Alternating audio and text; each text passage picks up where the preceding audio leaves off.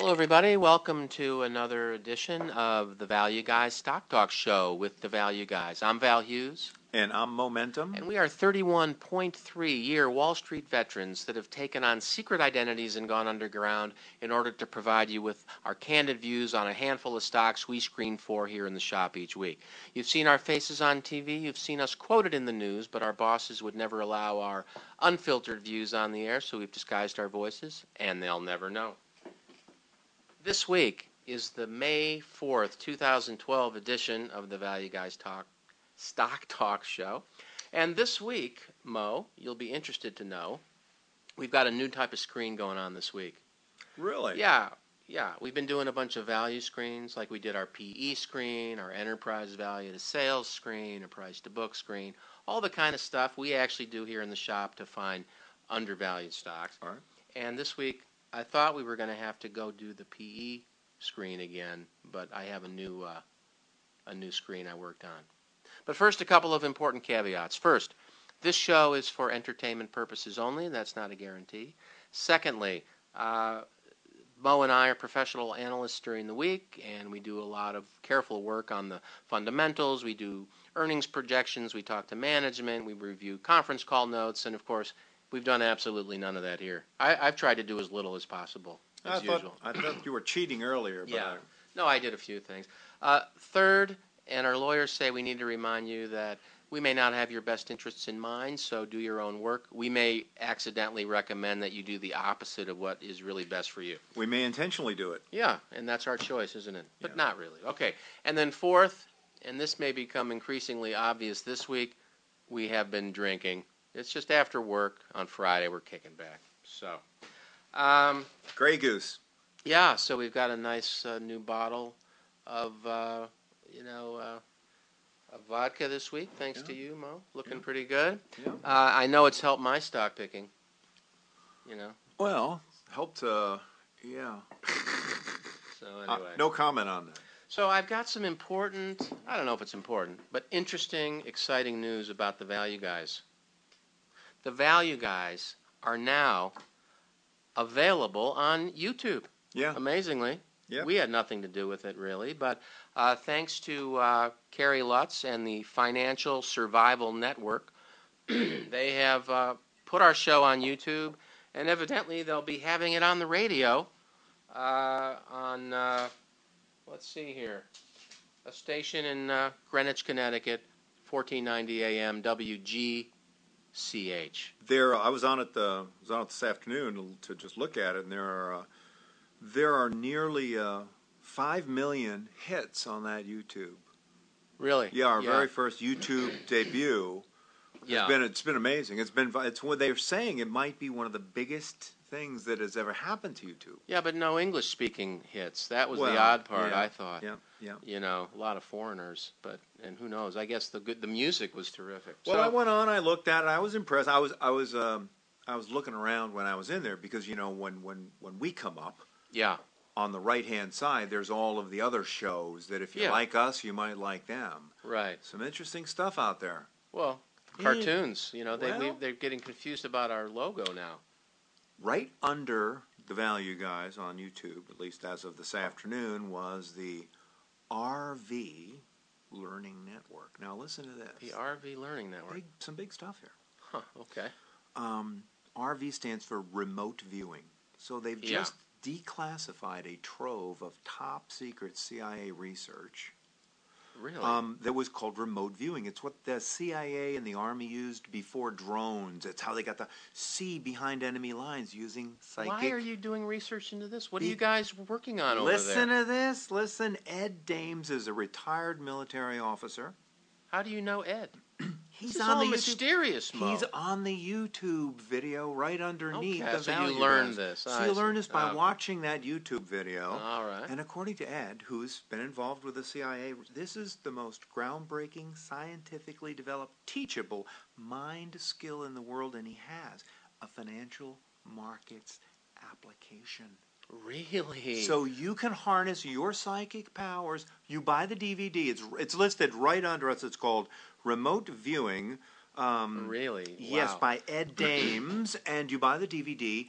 Is he paying you or something? No, but I'm buying the DVD, What? and you're going to do one screen your way, I and am? I'm going to use my psychic powers, and we're going to see whose screen does better. He's got a psychic screen versus our fundamental screen. Is that what you're saying, Mo? Yes. And you think it might be an alpha generator? I'm I telling mean, you. it's worth a shot, I guess. So next week. Yeah, bring that in. That's crazy. Yeah. Well, I mean, there's already advantages to being on YouTube, it sounds like. Yeah.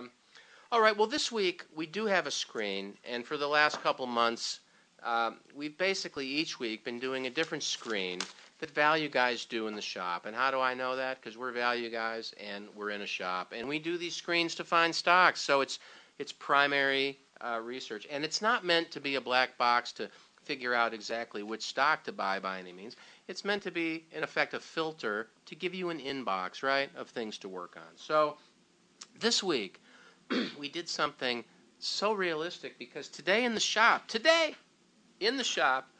we had a research pizza party, and the goal was to have all the analysts bring in a handful of micro-cap ideas.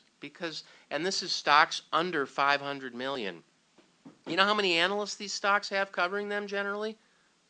I'll round up. 0. So it's completely untouched territory, basically. And so, again, to save time and do as little as possible, I'm just piggybacking on the hard work of the analysts here. And, frankly, they don't like it, but, I'm not telling them. And they're not listeners. So the other thing that's interesting is they're legitimately good ideas that were brought to a public forum. In the old days, we were stuck using that whatever was in that week's value line. Yeah. This lets us graze more well, we're just, effectively. this is a realistic approach to I think it's better. building a portfolio. That's what we do. Okay. And I'll tell you, we don't own any of these. Yet. But, this is the stuff we actually looked at in the shop today, and we picked out a handful of them. So there's four names we want to talk about today. First up is CRVL Corp, ticker CRVL. Second, and we are going alphabetically. We're sticking to that tried Protocol, and true yeah. method. Yeah. EasyLink, then that's ticker ESIC. Interparfums. I don't want to mispronounce that, but I already have. IPAR, and that's been around for a while, and that does actually have more than 0 analysts. It has 7. And then a company called, again, I haven't heard of this one, Intersections, ticker INTX. So we're going to get into that. And then we're also, at the back half of the show, we're going to have Walking Through National Economic Trends, that exciting segment where we page through this and see if there's anything interesting. And there's always a couple things, so we'll have that. And then we're introducing a new segment today, and the reason for that is it was sitting on my screen, and Mo thought it was interesting. So we're going to call that this chart on my screen. And this week, it's a ranking of all the performance of the various industry groups. Yeah, it's so whatever. It's the end of the quarter. We were kind of interesting. Or end of the month. We were kind of looking at that. Okay. First up. And you know what?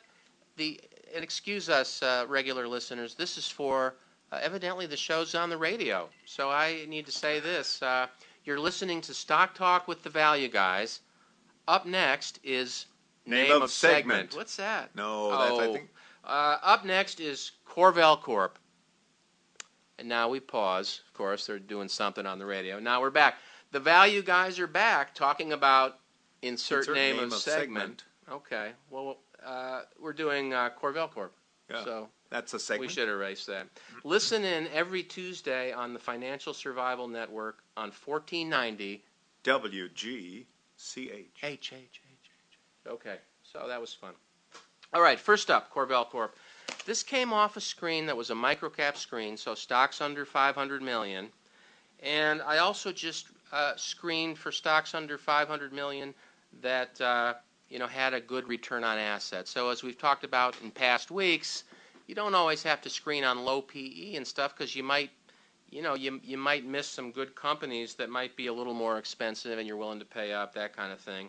So we've got pretty good margins this week. This CRVL, it's got What I was attracted to was just mid-teens margins, growing sales, a good return on assets, and then I look at the business description. That's interesting. What do they do? Well, CRVL, I'm just reading out of the 10K, is an independent nationwide provider of medical cost containment and managed care services designed to address the escalating medical costs of workers' compensation and auto policies. So what these guys do is they go to firms that are already insuring your health. So workers' compensation companies are insuring, your good health in the workspace.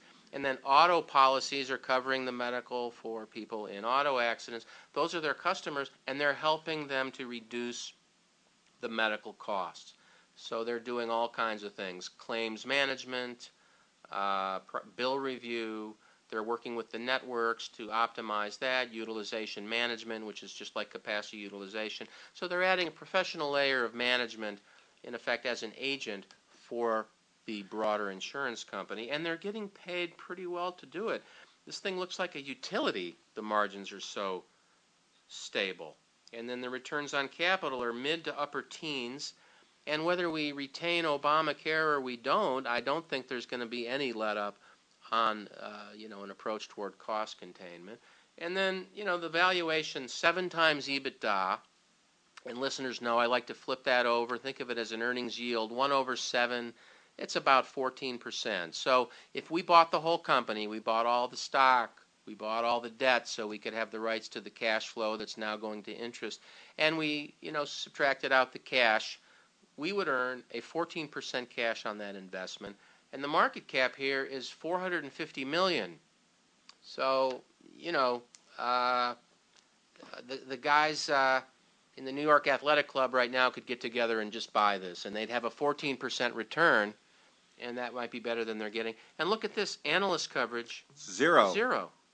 So I'm interested in this, Mo, and we threw it out on the table today, and the team's going to go do some work because we don't know anything about it other than what I've just said, but it certainly looks interesting, don't you think? It does, and I would have thought that a company like this would have, much higher sales growth because, come on, medical cost containment, that's probably the biggest growth industry in America, maybe outside of energy, but they had a 9% growth in 2010 and a 12% sales growth in 2011. So I'm just wondering, is that the business? I would have thought it would have been a lot higher.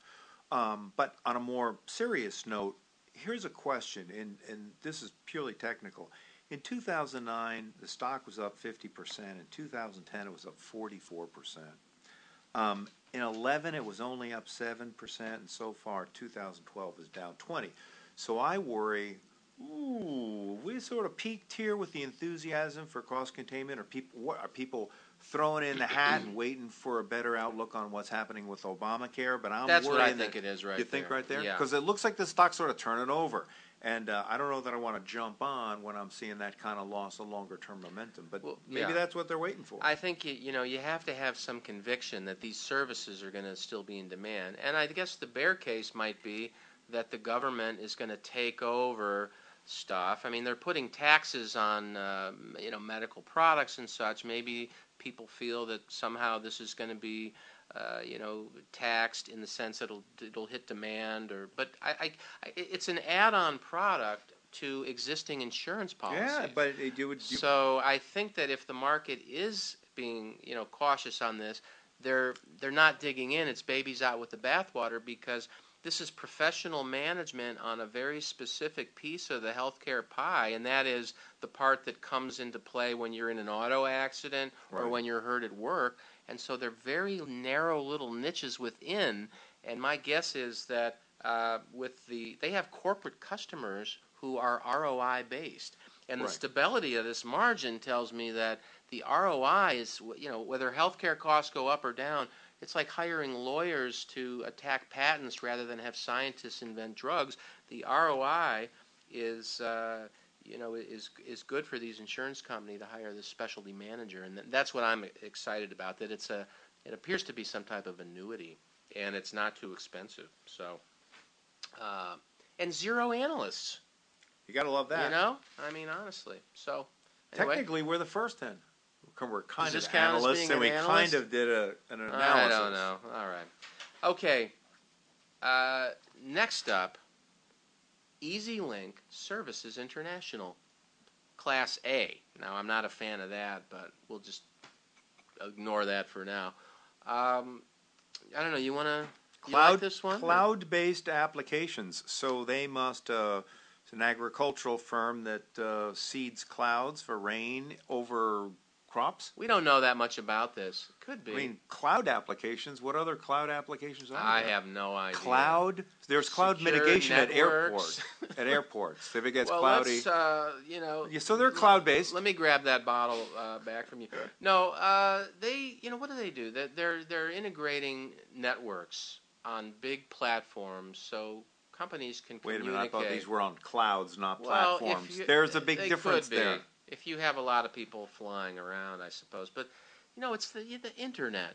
Mo, you know about that. What that surprised me is they let two companies talk to each other on secure networks. I never really thought as a person you don't think about that. You'll just email stuff. But if you're a company, you want to hire these guys to make sure you've got secure communications between either you, your customers, other people in your network. Right? Yeah. That's what they do. Well, sales information, terms of contracts, and you don't want somebody to be able to secret. hack that. And yeah, I understand. So I guess so. I mean, they're earning whatever it is they do, and Mo and we're pretty much expert on this, wouldn't you say, Mo? But not enough to really know what we're talking about, I would also add. But the margins here are remarkably stable. So I like that as an analyst. And the gross margins are, 70%. What's not to like? Stock at 6 times EBITDA. So when I see great margins and a cheap multiple, of course I'm worried something's wrong, and that's where you have to go do your work. Mm-hmm. What's about to go wrong is always the question that you should be asking. And I'd say anytime you find a stock at this level, only 1 out of 5 or 1 out of 10 actually ends up getting bought. Just to throw that caveat out, this isn't ready to eat yet. It's got to cook a little bit here. Speaking of the number one. Which number one? You just said number one. I did? You did? Speaking of it, yeah. There's only one analyst. Oh, one analyst. Yeah. That's a positive. Return on assets, pretty good in the mid to upper teens, at least the last couple years. They had a bad year in 2009, but it looks like a write-off versus anything else. And they also bought. Look at 2011. They bought something. Assets went up $100 million. Long-term debt went up, $70 million. Yeah. Shares went from 29 million to 32 million. So they clearly bought something. You see the big jump in the stock price. So that's and what the cash is down exactly. 20 million. The market this year loves the acquisition, apparently, because the stock's up 50%, 2012. So that would suggest, whoever they bought, they seem to be doing a relatively good job of integrating it. The market loves it. It's been a monster stock. The question is, are we getting on too late? Well, from a technical point of view, which I don't ever really take, I mean, it's off. There were so many stocks in 2009 you could have bought for $1, and now they're at 10. This one you could have bought for $1.50, and it's 6. So $4 left to go according to that analysis. It's up, but over that same period, let me see here. Cash has tripled.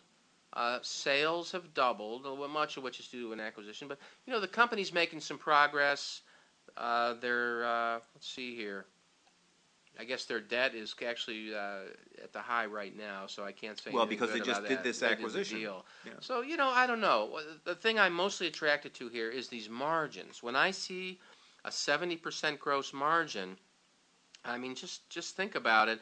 That means that I'm getting 70 cents for every $1 of sales, which means that whatever it is I'm doing cost 30 cents, and I'm charging $1. That means I've tripled the cost. Now that's of goods, but if I do that same analysis on the on the EBIT margin, let's just round it. I got a 25% EBITDA margin.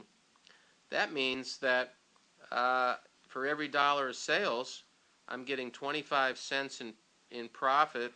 My costs are 75 cents, and I'm charging $1. That's a 33% markup on cost. Why are customers willing to go for that? Well, because they can't do it themselves, and so there must be something. I mean, when you see 5% margins and things like that, that's just, hey, buddy, why don't you do it? I'm busy. But when you see 25% margins, it's like, crap, I wish we could do that, but we can't, so we got to hire this guy. Now, you know what? Here's just a mechanical story or issue. We know they bought something, and that's why the stock's been so enthusiastic. Because when they bought something, their sales went from 81 million to 164 million. Yeah, clearly they did something. So the question is, are they integrating this thing? Well, you know, when you look at the first full year that they owned it, margins dipped a little bit from 72% to 65%, but that would suggest that the integration process is going well. We know there's only one analyst who follows it. So usually what happens with a stock like this is they bid it up 50% just because they know they bought something, sales are going to double, I'm on this stock, I have a trigger. If this story is a great story, it's probably not baked into the stock yet because there's only one analyst who would know we're only a quarter of the way through what this acquisition is going to do to the company. So this may just be a knee-jerk reaction on the part of the market. If it's a really powerful story, we may have miles to go before the story plays out. I think so. I mean, look at this target price for the analyst. How do we find this guy? I don't know. The analyst? Yeah, that's you want to call that guy. I don't know who he is. His name isn't here. But anyway, so that's worth a look. EasyLink Services, ticker ESIC. Okay, now I gotta. Kerry wants us to say this again. I guess he's running commercials. Why don't you take a turn? You're listening to the Stock Talk with the Value Guys. Next up is name of segment. No, wait. Wait a minute. Here we go. Okay, let's do that. You want to do it over? You're listening to Stock Talk. Stock Talk sounds like we're farmers. Stock Talk. Say that 3 times fast. No, I don't. Look, it's. Let's try it. That's Kerry. Don't use that one. Okay. You're listening to Stock Talk with the Value Guys. Next up is name of segment. Come on, man. All right, next you up. Want me to give it a try? Next up is Parfums. Interparfums. Maybe we should just give the ticker at that Sounds like something that happens when you eat too much Mexican food. You're listening to Stock Talk with the Value Guys. Up next is Interparfums, ticker IPAR. Wow. How about that? Interparfum? I don't want to get into that. All right. Okay. The Value Guys are back talking about Interparfums. Okay. You're going to have to edit that out, I'm sure, Kerry. All right. Interparfums. Let's see. Now, this is opposed to the outer parfums, and I think that's an entirely different... We're going to do that next week. That's a different business.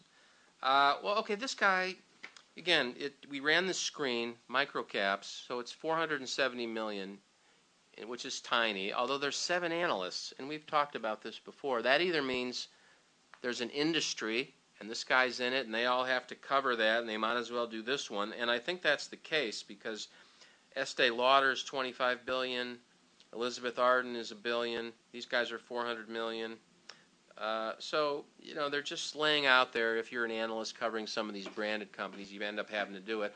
Or there's a bunch of bankers running around trying to get this thing sold, and they're getting their analysts to cover it so that they can, you know, peddle the company. Who knows? But it's a 60% gross margin business. That's attractive. It's 6 times EBITDA. They grew pretty well all through the recession like that. And so I look at what they do. They, you know, obviously the name tells a lot, but they develop, manufacture, distribute perfume and cosmetics. And I think their biggest relationship is Burberry, where they do the perfume. Also Van Cleef and Arpels. I'm sure I've bastardized It's that. Arpels. Arpels. Jimmy Choo, Paul Smith, Mont Blanc, S.I. DuPont, and a couple of other things. They own Lanvin perfumes. They own Nickel, a skincare company. So they own a bunch of things. And they do perfumes for, like, the Gap. They do perfume and other fragrances for Brooks Brothers. Yeah. Nine West, Lane Bryant. So, you know, I don't see all the breakout here, but undoubtedly, if you look at their sales of $600 million, some portion of it maybe it's 200 million or something.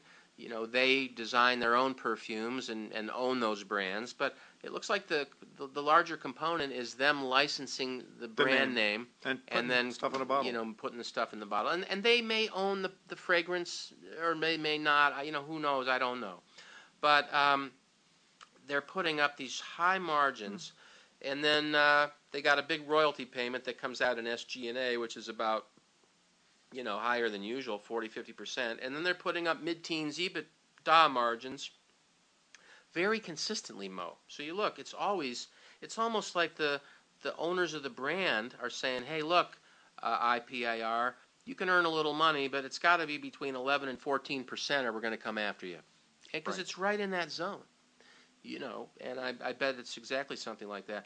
Return on assets is low, which you'd say, well, why would that be?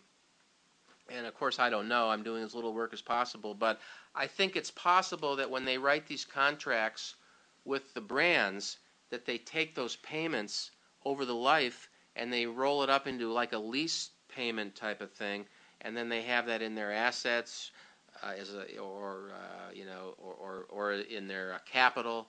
And so it erodes their return on assets down to what would be a market return on assets. In other words, 5% on your investment. You know, if you put money in T-bills, you've got a 2% return on assets. So on that sort of market value basis, you know, that's not terrible. And they leverage it a little bit into a 10-11% return on equity, which, again, in this environment, if it truly is an annuity, that's a good deal. I do know people like their fragrances. You know, we have a Spice Islands for a reason, and it's been going on ever since. And so, you know, 6 times EBITDA, that's a 16% cash-on-cash return. The balance sheet looks to be in decent shape. Long-term debt is 0, and total debt is, you know, single digits. So, you know, I'm interested in that, Mo. What are your thoughts on this one? Well, you know, you can tell what a good business model. It smells good. I just want to say. Very bad. Sorry about that. So, you know, one of the things you can look at this company and you can say, easy on that stuff. You know, they do $645 million in sales and they only have 283 employees. That tells you an awful lot. $3 million per employee. That's a lot of money. Yeah. If you go back and you look at CRVL, they do half the sales with 2,900 employees. So you got to like their business plan. But here's what I'm wondering. One, just another mechanical thing. 7 analysts following this company. This company does 89,000 shares a day. How does 89,000 shares a day feed 7 analysts? Let's do the math on that. It's here. You can have mine. That's not pretty. Anyway, while you're doing that, it doesn't make sense that they would ever generate. So, the stock was a killer stock in 2009, 2010, up 58%. That's $300,000 in commissions per year for the whole stock. Yeah. Now, what's that at divided? 2 cents. What's that divided by 7? Bonus time. That's what it is. Oh, wait a minute. What did I say? Let's just say 350,000 divided by 7. That's 50,000. So, 50,000 gross potential revenue. But the sales guys are getting half of that. All right. And then the banker, firm. Yeah, the firm takes their. I mean, you're the analyst. So, all right. Well, you're anyway. not getting any of that. Here's what I'm thinking. There's 7 guys that were following this stock because in 2009 and 2010 it was hot. It was up 58% in 2009, 54% in 2010. Nothing happened with the shares, so it wasn't an offering that got all these analysts on board. I think they loved whatever the business plan was. But here's what worries me. Sales in 2011, 34%, so everybody's enthusiasm is validated, but sales are only up 5% this year. Yeah. Stock has gone down 17% in the last 12 months. Is something going wrong? That's the only thing I'm worried about. Yeah. Well, that's what you're always worried about I when know, you're a value guy. I know. Is something going wrong? I mean, these stocks are cheap for a reason. It's either misunderstanding by the market or it's the company's going to hell, and you got to figure out which one it is. That's it. It's a good thing we're not playing with save live the graduate ammo. school tuition. That's all you need to know right there. It's true. Okay. Are we doing the next one? Intersect. All right. This again came off this microcap screen we ran in the shop this week. So this is 200 million in market cap. I mean, there's buildings where there's that much, in the elevator, Right. and you could just buy this thing. And if you did, it's trading at 5.5 times EBITDA. And if we think of EBITDA as a cash flow, 1 over 5.5 is 18% cash-on-cash return. That's pretty attractive. So, again, it's interesting. They've got, like some of the other stocks we've been looking at today, enormous gross margins. 60s, 70. Who knows if this is even legal, but no, it is. I'm just kidding around. And then there's a big sales cost because their EBITDA margins are in the low teens, 12%, and then EBIT in the upper single digits. But what do these guys do? I'll just tell you, it's fascinating, Mo. Look at this. Some of the 10K.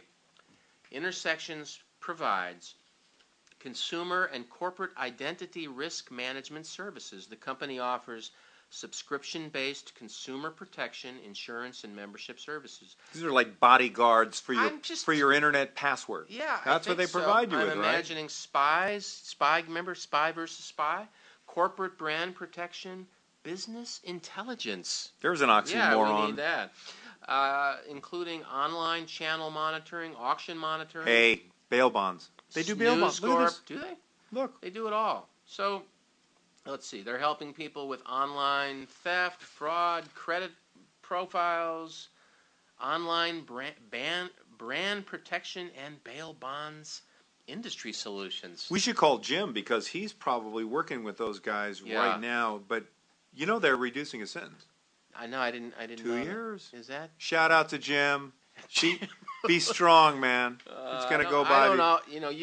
I don't know all your friends, Mo. I have to say, so I don't know Jim. Goldman Sachs will never be the same. Just so you know, we miss you. How's his family? That's personal. Okay. Do you know what's interesting about intersections? Yeah, but what do you think is? Look at what they just did with the dividend. Okay. That would be down. Let's see. Look at what they just did. What did they do? They took it from. Wow. Yeah. Really cranked it up. 30. First of all, in 2009 it was 0. And these guys have been around for a while, and they were trading pretty flat up in 2009, and there was no dividend, and all of a sudden a 30-cent dividend and a 70-cent dividend. Now, if that wasn't a one-time payout, and it's really 70 cents now. Yeah. Whoa, that's management is sending you a very powerful signal, but what you can't see is whether that was a one-time payout, which is why the stock popped, or is that now the new dividend? But that's interesting when you look at that. I also think the stock was up 113% in 2010. I think people knew that payout was going to happen. The stock got a little ahead of itself. And in 2011, it was up 6. In 2012, it's up 10. So it's kind of was growing into that valuation, absorbing that big jump. Yeah. So now the big question in my mind is it 70 cents? Are we going to see that next year? In which case, you got a 6.6% dividend yield. If that's real, go for it. Yeah, that's what they're posting. Yeah. So, but that is it. And it's covered by the earnings and the cash flow, so it's not as if they're not sustainable at that level. And I'll tell you, when I see a gross margin that high, I think Tollgate. Yeah. Somebody's got to pay it. Yeah. That's an intriguing find. Only one analyst too. One analyst, but it was up a lot that year. It got to 12 times EBITDA. And clearly they had a period here where margins improved a lot. They fixed something, and the market liked that. But sales, they really held up through this whole period. There's one down year, but it's down by $500,000 on a $360 million base. So I'm going to call that flat. And they kind of skated right through, instituted this dividend, 5.5 times. What's the balance sheet look like? Pretty good. No debt to speak of. Is there a place where we can see what the dividend was paid quarterly, so we know that it wasn't a big one-time payout and it's going to go back down to 30 cents? Yeah, I just don't have that All right, up we gotta here look for right that. now. But yeah, it could be that they just started up what's the dividend? 70 cents. So they started up a 15-cent dividend. So you got 2 quarters of it in 2010, and then four here, but then they bumped it a dime. Very so possible. it's interesting. They're clearly sending you some kind of signal there. Have you take a look at the bottom? This is, I don't know if we should worry about this, but look at who these guys. They're up against Equifax, Experian, Fair Isaac. We talked about these Fair guys. Isaac's amazing. So these are the big boys out there. So I'd also want to know: are you guys in a niche that's safe enough, or are you really going toe to toe with Experian and Equifax? Well, you know what? I mean, in the 10K, I think by law, whatever, they got to list their most important things first. So they provides consumer and corporate identity risk management services. Which is not pretty niche-y. Right, which is not really what Experian. Yeah, I mean, these guys are more credit, evaluation guys and all that, and they maybe. I mean, I'm sure they could, branch into this and harm these guys, but wouldn't they just buy them at that point? Yeah. If you look at these guys, they're trading at premiums. Their PEs, and there's this little comp table here, their price-earnings ratios are at a premium to intersections, which means if they bought intersections for stock, it would be accretive, and that's an easy way to tell that. If the guy you're buying is at a lower multiple than you, it's going to be accretive. And the same way, if the interest rate if the E over P is lower on your cost of capital for the acquired company, it's also accretive. Of course, these guys know it because it's run by Michael R. Stanford, MBA. Oh, is he MBA? And Christopher Shenefield, MBA. They're both MBAs. Wow. Oh, those guys know everything. Well, congratulations to Michael Stanfield. Yeah. I hope that on that degree, that's impressive. So they would know all this. Yeah, we're just talking to stuff they already know. If they can sell a company, and we get to keep a 7% dividend yield for a while, and then they sell the company for, I don't know, $40 a share. Yeah. Could be an interesting idea. Yeah, I think so. Not the best, not our best, but a good one. All right. Okay. We're really, the show's taken a long time. All those inter segment breaks are really taking their toll here. But what do we have? We have one more name to do? No. Or was that it? That was it. Oh, great.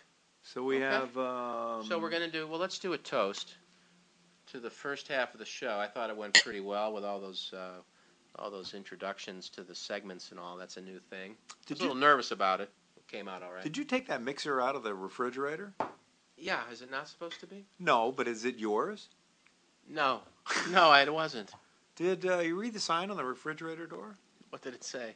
Don't take sodas that don't belong to you. No, but the person that wrote that... I wrote that. ...reports to me. No, I don't know. No, I'll replace it. I'm going to... this is just from downstairs, so we can go down. All right. You just saved a little bit of time. Okay, so what do we got? We're going to do... which first? We're going to do something here that... Sectors or... Well, let's do this because it's ready to go, and I'm getting sleepy, frankly. How about you? What do we... Let me read this. Okay, here we go. You want to try it? We got to do it again now. And then what if we do this one? Or no, not that. I know the other one. Yeah, where'd it go? Ding. Okay. You're listening to Stock Talk with the Value Guys. Next up is, we don't really have a name for the section, do we? We don't have a name for it, no. Okay. Stuff on my screen. Stuff on your screen. That's what we're going to call it. Which was a sector analysis for the last week. Where the hell did that go? I don't know where mine is either. I had it here. Wait a minute, I got mine. Okay. I don't have mine, but maybe I can just... You can't look at mine. No, I have secret notes on mine. Okay, sorry. Well, what do you got? Go ahead. All right. So here's what we did. We took the basic sectors of the economy. I don't know how many are on this page. 50. Yeah. Ranked them. Ranked them as what their performance was for the last week, and I don't know that you can see much from auto parts had a huge week, up 38%. I don't know if you could say why that was the case and why, someone else was only up. Is there a page 2? Nope, that's it. Huh, okay. That's it. So the looking at the 1 week is hard to do. I don't know. Did you divine anything? Well, all I did was I had this on my screen, and it looks like I didn't print the second page. But in any case, Half the S&P is better than none at yeah, all. we have. So here's the thing: the Russell. We have a benchmark, the Russell 2000 value. We're a value shop, small cap value. So we had a bad week. The Russell 2000 value was down 4% this week. The S&P down 2.5%, basically. The Dow Jones down 1.4%. Well, why? I guess that nasty recession in Europe keeps coming back. It's back again now. That pesky recession just won't go away. It's back, and so people are a little worried about that. And then we've got, we talk about this on the show, this national economic trends. If you look through it, now people are worried employment's slowing down. To me, that's old news. That was in, last week's national economic trends. But in any case, the market was down. So, Mo, all I did was I pulled this up to see what was doing well. I thought it'd be interesting. That's all. I mean, who knows? Auto parts? Well, the best performer in the week was auto parts, up 38%. There's probably 5 companies in there, and they did well. Who knows why? Drug manufacturers had a good week, up 25%. Healthcare up 18%. That probably suggests people are feeling a little better about, profits still available under Obamacare, or they think that the Supremes are going to, throw it out. Who knows? Restaurants had a good week. Who else? Those are the big ones. And then who had a bad week? That's what I wanted. I didn't print that part. While you're printing that, one of the things I looked at, which I thought was interesting, was I couldn't quite put together any big picture stuff by looking at the 5-day stuff. But boy, when you look at the 3-year stuff, there's some really interesting things in here. For instance, man, this is depressing. The 3-year return for a sector, solar energy, is down 40%. Man, this has just been a disaster. That didn't work out. Year to date is down 16%. 1 month it was down 22%. Yeah. The last 3 months 30%. The last year 77%. Now for 3 years in a row, that's sort of a shame. I'm kind of green at heart. On the other hand, how about that? If you're green, you can buy those green assets at 60 cents on the dollar now. It's a good deal. Like if you didn't go out and buy all that stuff, it's got a better price on it now. That's true. But you would hope that, or you would think that all these ads for energy independence, that you'd see a better number for solar energy. But that's that. I guess we're getting beat up by the Chinese. On the other hand, what's also surprising is one of the best sectors has been tobacco. How does that work? Is that just smoking? That sector's smoking. No. There you go. I mean, that's a sector. I wouldn't have known that. That's a sector that's been up 36% over the last 3 years. I mean, it was up 32% last year. Addictive drug. So, who would have thought solar energy down, tobacco up? Not surprisingly, the health care, the medical care stocks have been the biggest ones out there. But another big sector that surprised me was, really? REITs? I guess that's just an interest rate play. Are you looking at the right one? That is, I think it is. That looks like... regional banks. Regional banks. That would make sense. And that's makes off way the more low. sense. And then the last thing is, explain this to me. Okay. Casinos? Off the low. Those things got crushed. Up 67%? Well, 09, remember, we're looking right at the low 3 years ago. March 09, March 2012. Anything with debt on it nearly went to zero. And so that was a sector that had a bunch of big casinos, MGM, and some others that had big debt loads, and there was fear they were going tapioca. Well, man, that's big time, and they're up 31% year to date. So is there room left in that story? We have a pretty big bet in gambling around here. I mean, we own Bally's. You own yourself too, right? Yeah, we do. Employee-owned firm, so that's the biggest ownership in gambling that you could make. But no, we have a smattering of gaming-related stocks, as we like to say. Well, is a smattering more or less than a handful? It's less. We have about a 3% weight in gambling. I'm giving away a lot of secrets here on the show. Anyway. So anyway, that's interesting. I can't get the bottom half to print, but I'll just throw out the couple of bad areas were aluminum, utilities, insurance. I don't know, medical distribution. Who knows? I just had that up on my screen. So, well, do you want to do this other segment, or just maybe save it for next week? We're at 45 minutes. People need to get going home, don't you? Save it for next week? Yeah. And we are the Value Guys, now also on the Financial Survival Network. That's right. And we are on YouTube. On YouTube now. And we're on 1490 WGCH. And that's on Tuesdays on the Financial Survival Network. So thanks, everyone, for listening to the Value Guys Stock Talk Show. See all our caveats at www.thevalueguys.com, and look forward to catching you again next week. Thanks, everybody. Have a good weekend.